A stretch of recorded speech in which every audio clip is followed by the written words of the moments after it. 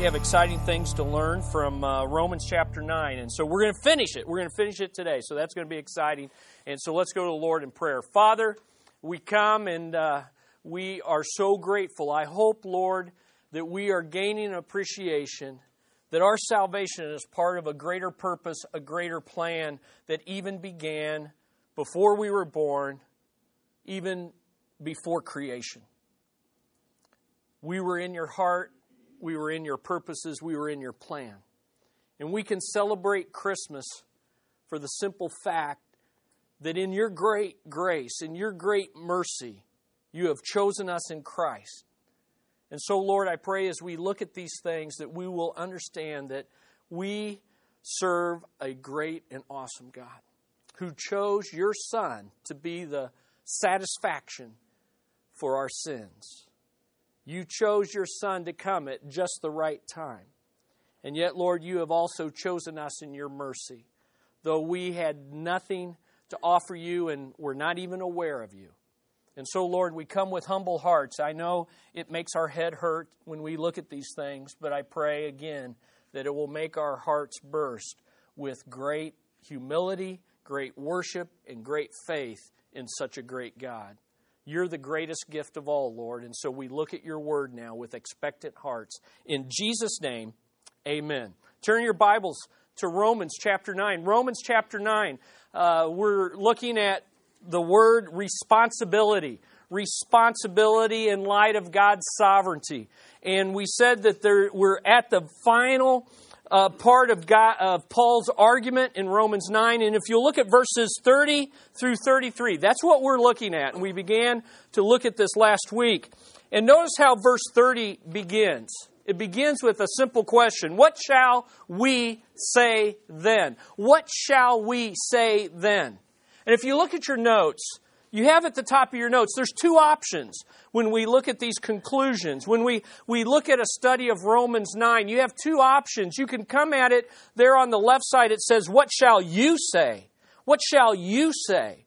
And we know from our study of Romans 9 that when Paul uses that kind of terminology, he's addressing someone who's coming at God's word from a natural viewpoint, from the viewpoint of unbelief, from the viewpoint of human reasoning. You say, well, where'd you get that? Well, look at verse 19.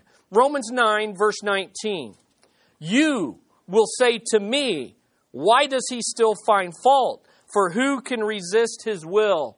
And he identifies who this you is. He says, but who are you, O man, to answer back to God? And so we can come from the perspective of our own understanding, our own limited knowledge, and we can come from that perspective. In fact, in Romans 2:1 and 2:3 and Romans 3:5, all throughout this letter, he's dialoguing off and on from man's perspective, from God's perspective. Well, listen, if you look at Romans 9 from man's perspective, you're going to come to a natural conclusion of unbelief that's built on human reasoning. And here's what you're going to say. If it's all of God, there must be no room for human responsibility. If it's all of God, then there must be no room for human responsibility. But on the right side of that chart that you have there, there's a different perspective. And this is the perspective of verses 30 through 33. It's not what shall you say, but what shall we say? Paul is identifying with us, and he's saying, look, we as believers in the Lord Jesus Christ, we who take God at his word, here's the biblical conclusion of belief in divine revelation. Because I don't care how you slice it or dice it, Romans 9 exists in the Bible. What we have been studying is there, and we can either believe it or we can doubt it. But the biblical conclusion of faith is this.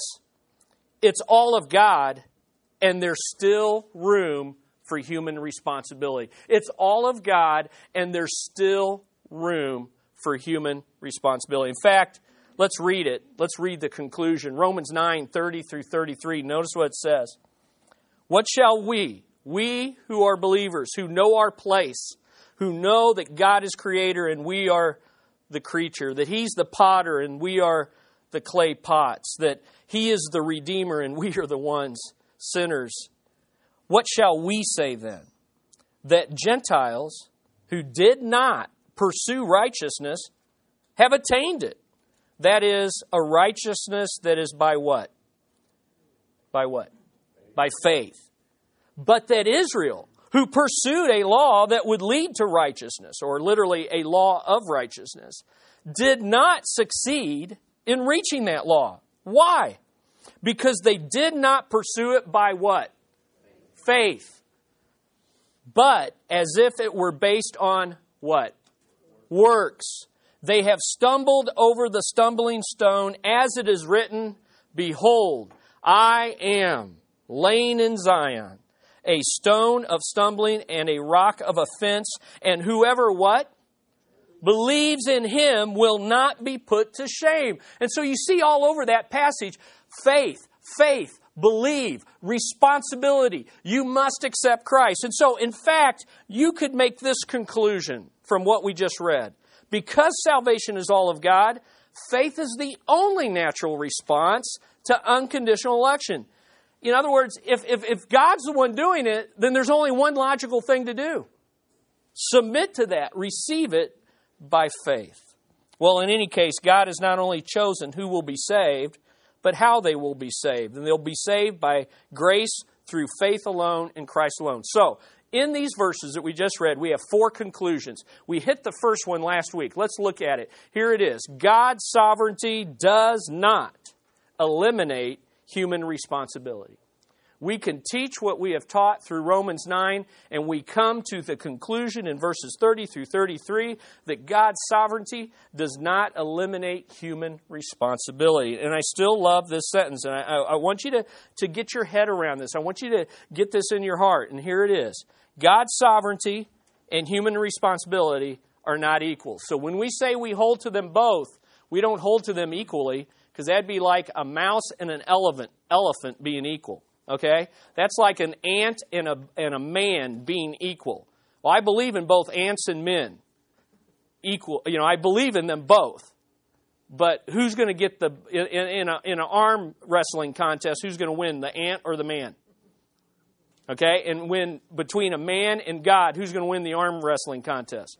God. So, we do not believe they are equals, because the Bible clearly exalts God's sovereignty over human responsibility. But it does so in a way that does not eliminate human responsibility.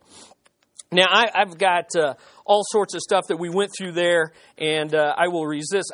Maybe when we come back at the first of the year, we're going to look at some of the really sticky questions that come out of Romans 9 before we totally leave that chapter. And I found some more historical quotes that I think will help you to see that, one, people have struggled with this issue throughout history, and they've come to they haven't solved the mystery, but they've come to some really biblical, balanced conclusions. And so we'll read some of those and look at some of those in the weeks at the first of the year. But for now, I just want you to see that last week we really established God's sovereignty does not eliminate human responsibility. So, second conclusion. Here's the second conclusion that we want to look at today, and it's this. Salvation is our response to His ability. Salvation is our response to His ability to save us by faith alone in Christ alone. And you see that in verses 30 through 32 that we read. In fact, I always like this. This is probably one of the best things if you want to think about this word, responsibility. There's a definite responsibility in these verses. And the responsibility is what? Well, here's how I like to think about responsibility. It is my response to His ability. And you can take that all through Scripture. In fact, that's just a great definition of faith. It's my response to His ability. That's what responsibility is. When we say we have a responsibility in light of God's sovereignty, look, it's all of Him. It's all of Him. So what is my responsibility? I need to respond to what He can do, not think that I can do it in my own power. And so we see this in verses 30 through 32. Now, when you look at these two verses, here's how I'd like to summarize them. First of all, the first point you really see in these verses is this: how to become a Christian without being religious. How do I become a Christian without being religious? The Gentiles, they became Christians without being religious. Look at verse 30 again. The Gentiles who did not pursue righteousness. See? They weren't trying to be religious. They weren't trying to be saved. They weren't trying to please the one true God. They didn't know God's law. They weren't pursuing Him. And yet, what did they attain? Righteousness. But it was a righteousness by what? By faith. By faith. So they became Christians without being religious. Now notice what the description I have under that. Many Gentiles who did not actively run after the race, because that's the idea. The idea of pursue here and the idea of attain, these are the same words from Philippians 3. Paul said, I press towards the mark of the prize of the high calling. I'm running this race. I'm running. And here's what Paul's saying here. He's using those same words and he's saying, look, these guys weren't running. They weren't in the race. In fact, they didn't know there was a race to be run. And yet they won the race. Now, how do you win a race without even running? That just doesn't make sense. But that's exactly what you got here. Many Gentiles who did not actively run after the prize. And what's the prize here? Righteousness, a right standing with the one true God. They weren't trying to get that. They were living for themselves, living in their lusts, living in the darkness of their mind. But they got it. And how did they get that right standing? By responding in faith to the gospel of Christ when it was preached to them. And so this is very, very interesting. The Gentiles won the race. They reached the goal without ever trying, without even running. They didn't even know there was a race, much less that they should be running in it. And so here's what happened. They were living in their sin, and they were fulfilling the lusts of the flesh. They weren't thinking of God. They were thinking of self. And along came the Apostle Paul or some other Christian, and they would preach the gospel. And here's what they would say to these people who were just pursuing their own flesh and their own worldly lusts and the desires of the devil. Here's what they said. We've got bad news for you. You've fallen short of God's glory. In fact, I've got more bad news for you. When you fall short of God's glory, the only thing you earn and deserve is eternal death. Physical, spiritual, relational, emotional death. Separation from God. That's what you have earned with your sin. This is bad news. And it will result in eternal separation, torment, in a conscious hell. But there's good news. And the good news is this. Christ has come. God has come to do for you what you could not do for yourself. Christ has come. God has come in the flesh. Merry Christmas. He has come to do for you what you could never have done for yourself. He met God's perfect standard. He died in your place. He rose again from the dead. No one's ever done that. This is God. This is man. This is the perfect man. And He rose to give you new life. And so I give you an offer. I present to you a gift, a choice. Repent. Repent of your sins and believe in the Lord Jesus Christ, and you will be saved. And you know what the Gentiles said, who weren't running for righteousness? They said, that sounds good. That's me. I'm a sinner separated from God. I'm tired of this life. I'm going to turn from this, and I'm going to receive Jesus as my Savior. And they received a perfect right standing with the one true God. They won the race of righteousness without even trying, without even entering the race. Now, here's the point. Paul is emphasizing two things here that are interconnected. Now, here's where you got to get your thinking cap on a little bit here this morning. He's emphasizing God's sovereignty in unconditional election and human responsibility in accepting Christ. And here's why I say that. God chose the Gentiles unconditionally to be saved. How is that being emphasized in verse 30? How is unconditional election being emphasized in verse 30?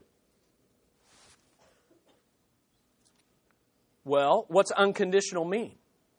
Unconditional mean there is nothing that you could do to earn or deserve this. And what does he say about them in verse 30? What's it say? They did not pursue. There you go. If there was conditions, they not only weren't meeting the conditions, they weren't even trying to meet the conditions. That's unconditional election. And yet God saved them. On the basis of what? Nothing that they have done. So there's an emphasis here that, in fact, it takes us back to verse 16. Look at verse 16 again. Look at verse 16. So then, the mercy of God, the right standing with God, depends not on what? Human will or exertion, but on God who has mercy. So he's emphasizing that, and yet in verse 30, he's not only emphasizing God's choice of them, but he's emphasizing their choice of God by faith alone. They weren't righteous, and they admitted it. They had nothing to offer God, and they admitted it. And so they said, I come to you empty-handed and receive what you have for me. So do you see how in verse 30, he's emphasizing two things?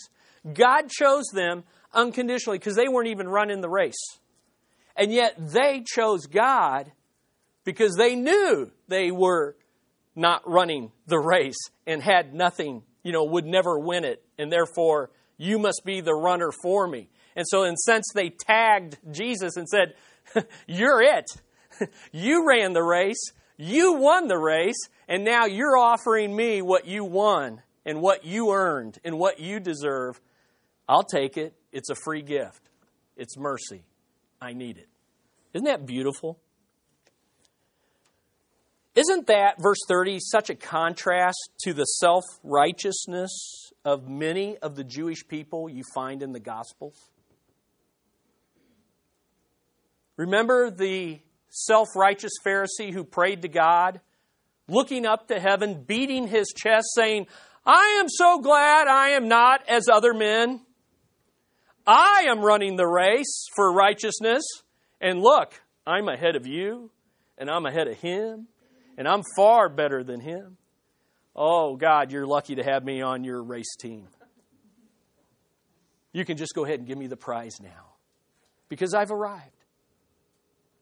And Jesus said that man went down not justified, not right in God's eyes. You see, he was running the race, but he wasn't going to win it. Think, too, of the rich young ruler. The rich young ruler said, what must I do to be saved? And Jesus laid out that half of the 10 Commandments that focuses on human responsibility. And he said, well, I've done that since I was a kid. Oh, really, rich young ruler? How about selling all that you have and following me, the Son of God? Because what's the first commandment? Love the Lord your God with all your heart, with all your soul, with all your mind. Have no other gods before me. See, I could do this part, but now you're getting to the heart of the matter. Do you see the difference? The Gentiles, they weren't running that race. They had nothing to brag about in prayer. In fact, they weren't even sure what prayer was, and they just weren't in the race. And God saved them. Well, what we learn from the rich young ruler and the self-righteous Pharisee praying is how to be religious and not become a Christian. How to be religious and not become a Christian. You see, that's the second point you find in these verses, 30 through 32. It's not only how to be a Christian without being religious, but how to be religious and not be a Christian. Look at verses 31 through 32. But, there's a big contrast there, but that Israel, who pursued a law that would lead to righteousness, did not succeed in reaching that law. Why? Because they did not pursue it by faith, but as if it were based on works. And that as if is very important in your text, because what he's saying there is this: they thought they could do it by works, but you can't do it by works. But they thought you could, and so they ran, and they ran, and they ran. And they never won the prize. Notice what it says in your notes. The majority of Jews who did actively run after the prize. But the prize is very interesting here. The prize that they ran after was the law's promised right standing with the one true God, but they didn't get it. Why? Because they pursued it as if it could be reached by their own works. You see, they were very proud of themselves in relation to unsaved people. They said, we have the Word of God. You don't. We know the one true God. You worship many gods. We worship the right God. But the problem was, and in their pride, they ran after the law as if they could attain the righteousness that it revealed by their good works. And they didn't win. Instead, they took the law as a means of being saved and tried in every way to keep the law in order to be saved by their own works. The only problem is it did not work. It will not work. It will never work. For you, for me, to try to be religious, try to be Baptist, try to be evangelical, try to be conservative, try to be Democrat or Republican, try to be a good person and somehow win God's acceptance. It will never work. You could read your Bible every day. You could read your Bible in 90 days. You could witness to someone every week. You could come to church every time the door's open. You could do all of that thinking God is now pleased with me, and the reality is you're going to never attain God's acceptance. See, here's what one commentator said about this. They confusedly identified their own works in which they took pride with the absolute standard the law required. Their whole effort was not grounded in faith, but in works designed to gain acceptance. Now, look again at verse 31. I'm going to just take a few minutes to explain something that no one understands. And I don't either. But I just at least want you to know what I don't understand. Okay? So you don't get the idea that I understand everything. Now, look at verse 31. Here's what he says. Again, look at verse 30 and 31. Verse 30. What are the Gentiles pursuing? Look at your text. Verse 30. What are they pursuing? Righteousness. What did they attain? Righteousness, but what kind of righteousness? By faith. Okay, now the contrast is set up in verse 31. Now you got Gentiles contrasted with Israel. Now what did Israel pursue? You would expect them to, Paul to say, let me put it up this way. You got the Gentiles, and they're not pursuing righteousness, okay? But they get it. All right? Now, when you come to the Jews, a contrast, you would expect them to pursue, they are pursuing righteousness, but they did not get it, right? Wouldn't that be what you expect? But notice what they said. Instead of saying they pursued righteousness, we would expect them to say they pursued righteousness, or at least the righteousness of the law, or according to the law. But Paul reverses these words, and he says they're pursuing a law, literally, of righteousness. They're pursuing a law of righteousness, and they did not get, and it says they did not get righteousness. What does the text say? They did not get what? They didn't get the law. Now, there is a whole bunch of ink and a whole lot of pages written about trying to figure out what is going on here. What is going on here? Well, I don't pretend to understand it all, and there's several ways you could explain it. But it all comes down, I think, here's what he's saying. Here's what I think Paul's trying to emphasize. Is these guys, they didn't know the law, so they weren't pursuing the law. What they weren't pursuing was God, the one true God, and His righteousness. They were just like you and I before we were saved. We had no clue who God really was, and we had no clue what He really demanded. Amen? We didn't know that. We weren't pursuing that. But when the gospel came, and you may have had to heard it 2 times, 5 times, 10 times. It may have taken a couple years for you hearing it, but there came a point where God preached to you the bad news and the good news, and you said, now I get it. I don't measure up, He does, and they got righteousness. They got righteousness, a right standing with God. Now the Jews, by contrast, they were like some of us who grew up in church. They knew God's Word. They knew what God expected. The problem is, instead of pursuing God's perfect righteousness, they started pursuing what? keeping the law.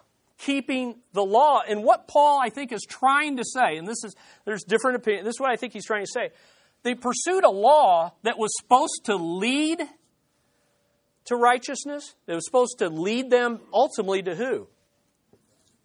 It was supposed to lead them to Christ. It was supposed to show them, look, you can't measure. Here's what I expect. 10 commandments. 1, 2, 3, 4. You can't even get beyond commandment 1.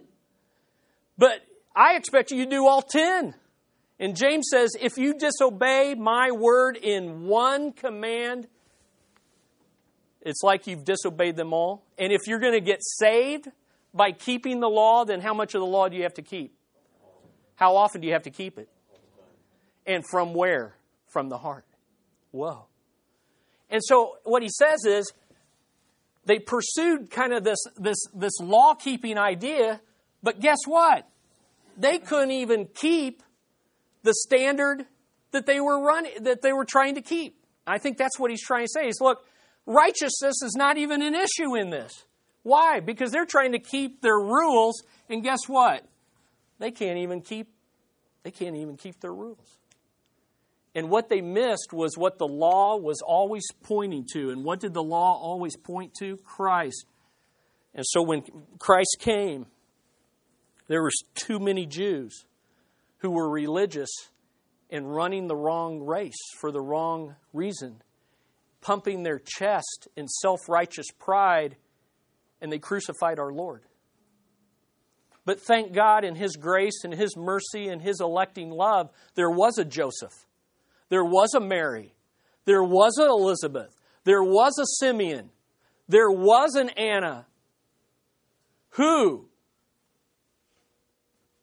did not try to measure up to the law, but realized the law pointed to the coming Savior. And so when the baby Jesus was brought into the temple, the true Jew, the true Israel said, this is the one I've been waiting for because I don't measure up. You see, when Joseph and Mary offered up sacrifices, they didn't think they were righteous because they did that. They offered those sacrifices. Why? Because they weren't righteous. And that animal sacrifice pointed to the one who was coming, who would be righteous. But many a Jew would offer up those animal sacrifices and say, see there, I read Leviticus. I understand. Well, that's a pretty big thing to do, to understand Leviticus. I understand Leviticus. I offered up this sacrifice. God's pleased with me. And see, if you take that kind of pride in an animal sacrifice, why would you want to accept a weak Nazarene from Galilee? I don't need him. I'm keeping the law. I'm good enough. I'm on God's team. I'm running the race. And yet, the law that I think I'm keeping, even that I cannot keep. But I'm too proud to admit it. And I have to admit it if I'm going to accept Jesus as my Savior.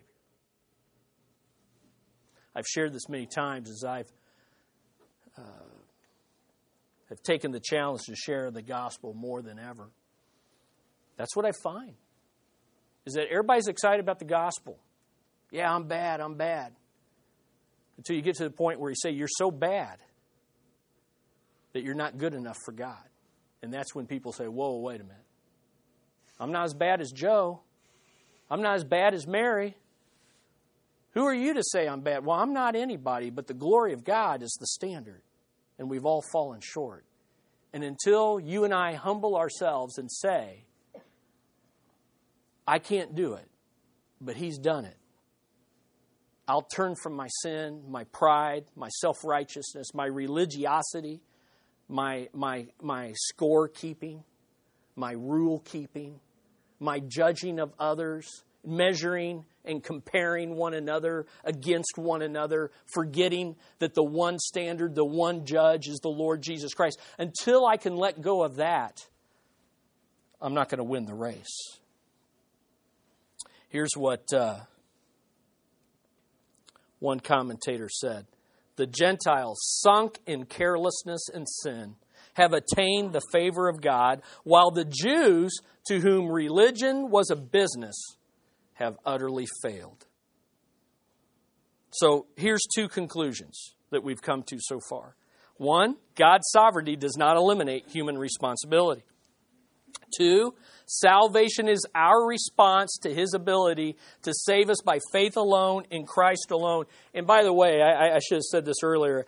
In Philippians 3, where the same wording of running and obtaining is found in Philippians 3, what does Paul say at the beginning of chapter 3 of Philippians? He says, look, I'm the Pharisee of the Pharisees. I'm from the tribe of Benjamin. You know what he was saying? I was the best runner of all the Jews. I was at the front of the race. I was leading the pack. And then what happened in chapter 3? He says, I counted it all as what? As dung, as manure, for the sake of righteousness in Christ by faith alone. See, he had to turn away from all of this law-keeping, pride, and self-righteousness, and that was hard to do. And yet, by God's grace, he did it. So salvation is our response to His ability to save us by faith alone. There's a third conclusion, and here it is. Salvation requires a faith response. Salvation requires a faith response in what Christ has done for you, not what you do for God. Now, I want to read to you a quote by a brethren preacher. His name is C.H. Mackintosh. He took part in several revivals in the 1800s, and he had a struggle with this idea of God's sovereignty and human responsibility, because here's what happens. We can get so focused on God's sovereignty that we think there's no need for calling people to accept Christ. We can get so focused that it's all on God that we're like, oh, I don't. You know, it's like they said to William Carey when he wanted to be a missionary to India. A strong believer in sovereignty stood up and said, young man, sit down. If God wants to save those people, He will. You see, that's an overreaction to what the Bible teaches about sovereignty. Well, this C.H. Mackintosh, he fought this same battle. And listen to what he says. I like this. Let us carefully note this record. Let all preachers note it. Our divine Master called upon sinners to repent and believe the gospel. Some would have us to believe that it is a mistake to call upon persons dead in trespasses, dead in sins, to do anything. And here's how they argue it. How can those who are dead repent? They're incapable of any spiritual movement. They must first get the power ere they can either repent or believe. Here's what these people who overemphasize, they're called hyper-Calvinists, overemphasize God's sovereignty. They said this, we dare not preach the gospel to anyone until we're convinced God's already done a work in them. Okay, so I got to wait until I see God really moving in you. Now, we already complicate evangelism enough. Can you imagine throwing that into the mix? And so it paralyzes you. Young man, sit down. When God's ready to save them, He'll do it. Can those who are dead repent? They are incapable. They must first get the power ere they can repent or believe. Now, here's what Mackintosh said. What is our reply to this? A very simple one indeed. Our Lord knows better than all the theologians in the world what ought to be preached. Can I hear an amen? He knows all about man's condition. Now, here's what Jesus knows about man's condition. His guilt, his misery, his spiritual death, his utter helplessness, his total inability to think a single right thought, to utter a single right word, to do a single right act, and yet Jesus called upon men to repent. This is quite enough for us. It's no part of our business to seek to reconcile seeming differences. It may seem to us difficult to reconcile man's utter powerlessness with his responsibility. But God is His own interpreter, and He will make it plain. It is our happy privilege and our bound duty to believe what He says and to do what He tells us. This is true wisdom, and it yields solid peace. Now, what is Mackintosh saying? He's simply saying this. No matter how great God's sovereignty is, our sovereign God has commanded us to preach the gospel and call men everywhere to repent and believe, and that's their responsibility. That's our responsibility. And so you see this point. Salvation requires a faith response. Verse 32. Why? Why are so many Jews condemned to hell? Because they did not pursue it by faith, but as if it were based on works. They are the ones who stumbled. No one goes to hell because God eternally chose to send them to hell before the world was ever created. We go to hell if we go to hell because we chose to reject the gospel of Jesus Christ or the knowledge of God that we have. Now, fourth and final conclusion. Paul ends this section. He ends chapter 9 focused on the one that we ought to always focus on, and that's Jesus Christ. Fourth conclusion is this. Christ is either the stumbling block of our condemnation, He's either the stumbling block or the cornerstone of our salvation. And so we have Christ right there in the center of all this. And He's one of two things, and yet He's the same person. And He can be He's one of those things to everybody. So we have the cross, and I love that it looks like the corner of a building and the cross in there, and there's the cornerstone, Jesus Christ. And the question becomes this morning, what is He to you? Is He a stumbling stone? And by the way, the idea is they're running this race. They're running this race. They're reaching for the goal. And there's not just this little rock. There's this monstrous boulder. And I kind of get this picture. You ever seen those Christmas toys where they bump into things and they just keep trying? You know what I'm talking about? And they just keep trying, and they just keep trying, and they just keep until their batteries run out or they break. And you know what? Everybody that tries to earn God's righteousness by their good works, they just keep bumping into Christ.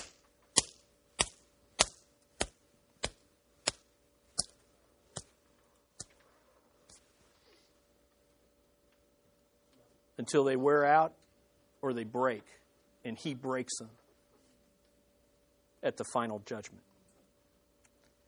Or, in our effort to earn God's righteousness, we hear the gospel and we go, oh, it's not about what I do. It's about what He's done. He's the cornerstone. He's the sure foundation. He's the tested stone, Isaiah says. The stone that has been tested by God and found to be perfect in His righteousness. Oh, instead of breaking myself against Him, I can build my life on Him as long as I turn from my sins and place my faith in Him. You see, Paul brings together he brings two passages in Isaiah together to highlight divine sovereignty and human responsibility. Look again at verse 33. As it is written, God is once again speaking, and here's what God says. Behold, I am laying. I am laying. This is a work that I am doing. This is my way of salvation. It's my Son who in Isaiah 53 is the Lamb who was slain before the foundation of the world. It is my Son, my way of salvation, my righteousness that I'm laying down. Now, notice what He's laying down. I am the one who has laid a foundation in Zion. Well, I'm sorry, in Zion 8. But look at what it is. He knows when He lays it, what is it going to be? Look at verse 33. What's it going to be? A stone of what? Stumbling, and a rock of what? Offense. And particularly, who does He know is going to stumble over it, and who does He know is going to be offended by it? The Jews. This is His sovereign purpose. That's what He said in Romans 9. I'm doing this, and yet I know that my people will reject my way.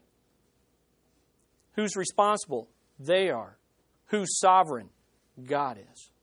And yet, in laying that stone that will be a stumbling to many and an offense to many, notice the next part of verse 33. And whoever believes in Him will not be put to shame. In fact, this same verse is repeated in Romans 10, in the famous 10, 9 through 13. For the Scripture says, everyone who believes in Him will not be put to shame. Romans 10, 13. For everyone who calls on the name of the Lord will be saved. He keeps hammering this point home. And so what he's saying is this. For many, this is going to be a stone of stumbling, a rock of offense. But everyone, and you know what he means by that? Everyone, Jew and Gentile. You know what he means? Everybody that's religious and not religious. Everyone that's a pagan and everyone that's pious. Everyone that grew up in church and everyone that's never darkened the door of a church. Everyone who tries to play it right and be a goody two-shoes, and everyone that's messed it up and lived in the gutter. Everyone who calls upon the name of the Lord shall be saved. I don't know about you, but that's good news. Because I grew up in church, but I didn't know God. I heard a good talk every day, but I didn't hear the Word of God every Sunday. And I was dying inside because I was separated from my Maker. And I didn't know why I was so unfulfilled. Though on the surface, everything looked pretty good. Wow. So he brings together these two verses in Isaiah, one that was positive, one that's negative, and he puts it in the same one because he's trying to say, look, what I'm doing is going to cause some to be condemned. And I will get glory from that. And what I am doing in Christ will cause some to be saved. And I will get glory from that. But please mark it down. When these go to hell, it's because they chose to reject my Christ, my Savior. And when these go to heaven, please understand, it's because I chose them and enabled them to respond to me and to my Son. Wow, that's some powerful stuff. All right? So you got there the little picture, the little diagram. What should we conclude then from Romans 9? Look at the last part. Should we conclude that there's no need for faith? God forbid. No. Unconditional election results in God's saving promises being fulfilled to all peoples, Jew and Gentile, pious, pagan, religious, non-religious. But how? By grace through faith in Christ, without eliminating human responsibility. So I end with this at this Christmas season. Don't stumble over God's sovereign cornerstone. Don't stumble in these same four responses that we've seen throughout Romans 9. Why is it the same four? Because we're learning the same truth each week. Be saved today. Place your faith in Christ alone. Our responsibility is to repent. Listen, your responsibility this morning is not to figure out what God's doing. It's to figure out what God has done and receive it in Jesus Christ. So please be saved today. Don't go through another Christmas without Christ. Secondly, for many of you, be thankful. When you were not even aware of God's righteousness, you weren't even in the race. You were on the sidelines of sin. God chose you, God pursued you, God called you to Himself through the gospel of Jesus Christ. Be thankful. Amen? But also be humble. Because it's not anything we did, are doing, or will ever do that saves us. It's all of God who chose us in Christ before the foundation of the world, and He called us to Himself by the gospel. Man, we should be humble. Someone emailed me a response about what they're learning through these lessons, and the thing that they highlighted was the reality that, wow, out of this mass historical thing that God's doing, He took notice of me. Me, who was not taking notice of Him. That's humbling. And then, class, I hope you'll be bold this Christmas and next year. Share the gospel with all people, for it's God's will that whoever calls upon the name of the Lord will be saved. Don't you eliminate people from God's saving power just because they look so hard and stubborn. Don't you dare presume upon God's sovereignty and God's desire, long-suffering wrath, His withholding of His wrath. Don't you dare presume that God has given up on anyone, because we don't know that. All we know is that anyone, no matter how bad they are, even if they're running in the wrong direction, if they'll call on the name of the Lord, they'll be saved. And they're not going to call unless you share the gospel with them. And just understand that there's no other name given among men in heaven or on earth, there's no other name but the name of Jesus. Is He your stumbling stone today? Or is He the cornerstone of your faith? Christ and Him crucified. Let's pray. Father, we've sought to exalt your Son today, because that's what Romans 9 does. That's what you do. You exalt your Son, who causes everyone in this room to make a decision for Him or against Him. But in making that decision, if we reject Him, the blame is all ours. If we accept Him, the glory and credit is all yours. And if we do accept Him, then you bring into our lives the forgiveness of sins, the new life. Everything's changed. We become a new creature, and we should live with a humble boldness, God. And so I pray this Christmas that we would worship you, not just as the babe in the manger, but as we sang today, the King has been born. The King is coming. And so, Lord, we give you all the credit, all the glory. In Jesus' name, amen.